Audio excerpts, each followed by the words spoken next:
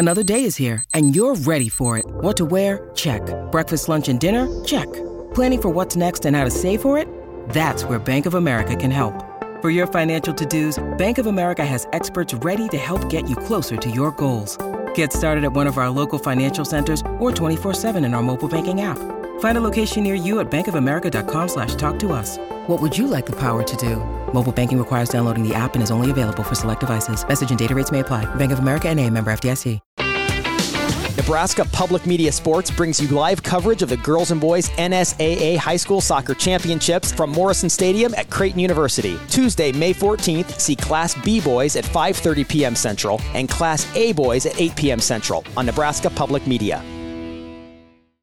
When you need mealtime inspiration, it's worth shopping Kroger, where you'll find over 30,000 mouth-watering choices that excite your inner foodie. And no matter what tasty choice you make, you'll enjoy our everyday low prices, plus extra ways to save, like digital coupons worth over $600 each week. You can also save up to $1 off per gallon at the pump with fuel points. More savings and more inspiring flavors make shopping Kroger worth it every time. Kroger, fresh for everyone. Fuel restrictions apply.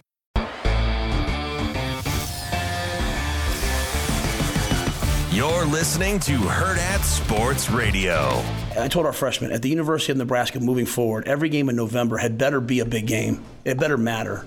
Okay, so yeah, like I was like, well, we should have taken the pressure off of them. That's what's wrong. Like, you got to learn to be so comfortable with all the pressure in the world on you and the game hanging on your shoulders. And so, yeah, we put pressure on the players. Yeah, we put pressure on ourselves. I'm glad that they recognize that, hey, if we won that game, we had a chance to go to a bowl. I'm glad they recognize if they won that game, hey, we're kind of alive maybe in the Big Ten West.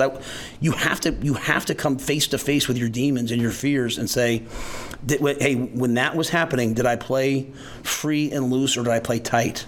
Like the guys will tell me last year at Iowa, kind of like, hey, the season was over. They found out, Coach Joseph, who they obviously really respected, I was coming, he wasn't going to be the coach, and they just kind of were like, hey, let's go play, and they kind of just went out and played. Well, anybody can play when there's no pressure.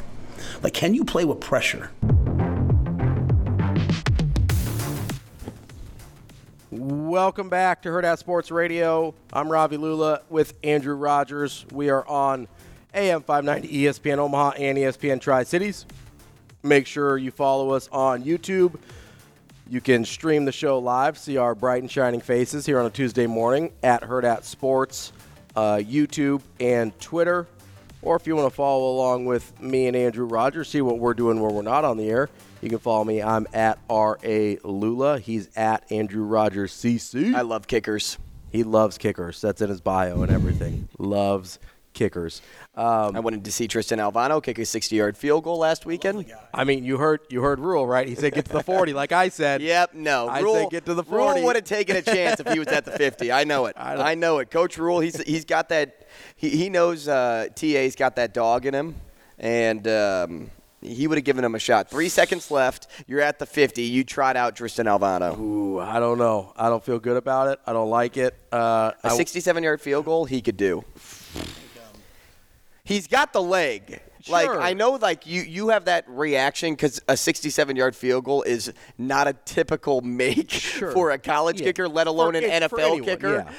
But when you have the leg to get there, where do you, lay your chances? Would you lay them in the basket of one guy that can hit a big target, or would you put it in the hands of Harburg and for Nebraska to either run a lateral backyard play or a deep heave to the end zone when there's 18 bodies going up for the same football? Yeah, so my limit would have been a 60-yarder. I would have let him try a 60-yarder. Anything other than that, I would have done a Hail Mary. But if he's got the leg for 67, why not go the extra yards? I know we've seen him in warm-ups and things like that do longer, but I've seen him in a game hit a 57. So I know, and that was with plenty of distance. I know he could add 10 more yards. High school, right? So you got different. Yeah. I know he's got the leg for You're right. Yeah, that was when he was younger. So, it was – I'd let him go up to 60, maybe 62. I can't get to 67. Everybody's crazy. I can't do it.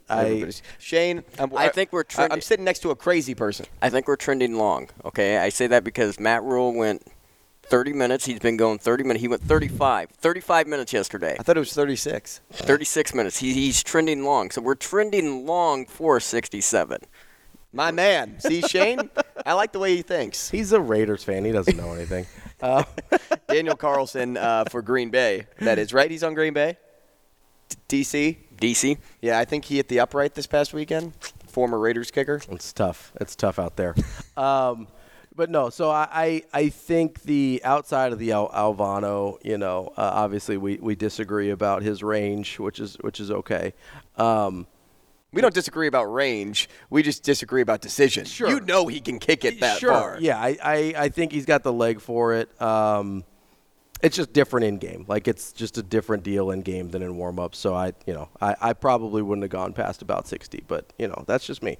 We'll never know. We'll probably never know. Oh, that's not true. We'll figure it out someday. We're gonna get him out there for a 67-yarder in game. You know what's going to happen is, like, Nebraska is going to be chasing that 6th win. It's going to be the Iowa game, right? And everybody is going to be swallowing their stomach, and they're going to trot Tristan out there. Tie game, but they're going to trot him out there. Mm-hmm. And it's going to be from, like, 64. And I'll be like, see, I told you he doesn't have 67, only 64. Yeah, and he's going to hit the back net. Halfway up the back net.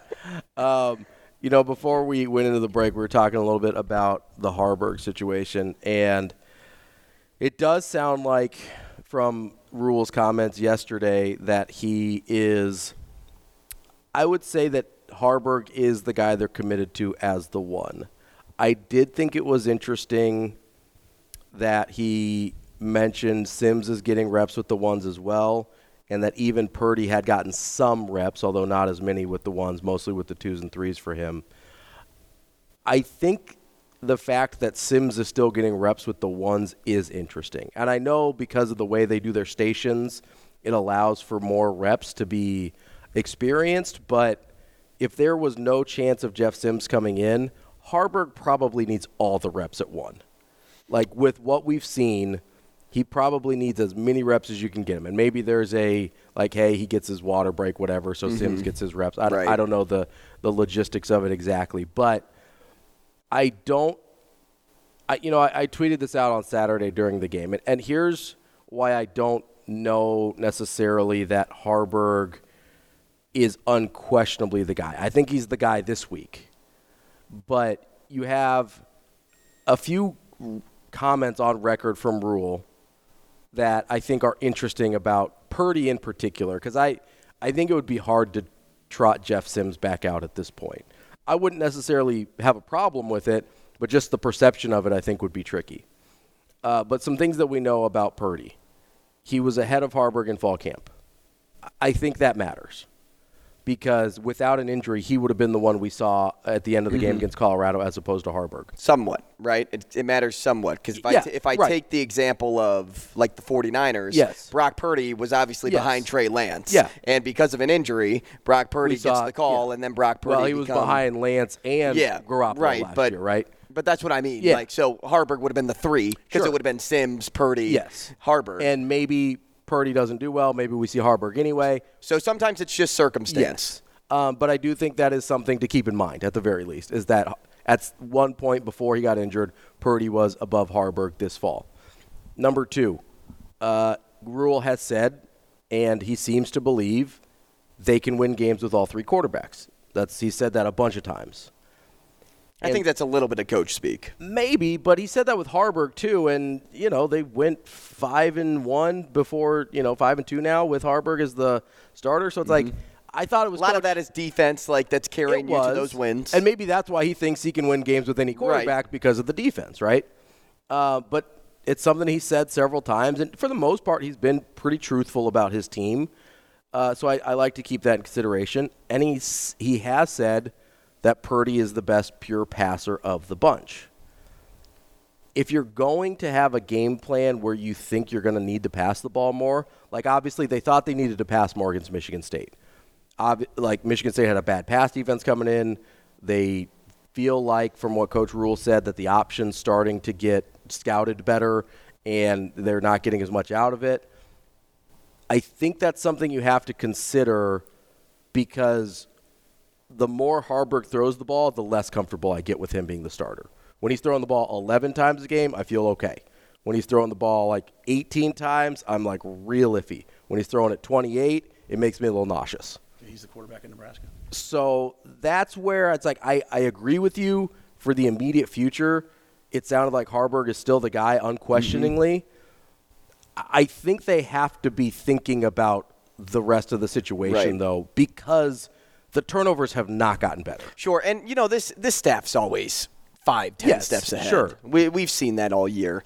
One thing you said there was consideration, like keeping things in consideration. I think that's where everybody kind of sits today. Yeah. Waiting, like you're reserving judgment until you see if Haarberg responds this week. That's something that I spoke with TK about a little bit yesterday, and he was mentioning, because even yesterday I think he was a couple hours ahead of everybody else when he's like, I'm pretty sure that based on how Coach Rule has done his business at Temple and Baylor, that he's going to stick with one guy and he's not going to shuffle guys in and out. But he's like, I'm not going to cast my vote on that just yet, because who knows what Haarberg brings this week, right? If he doesn't respond, then you really have to reevaluate. But going back to the point on what you said about Jeff Sims getting reps with the ones, the way I look at it, outside of hey, he's going in while Haarberg gets a water break, it may be something like this coaching staff wants to utilize Sims in a game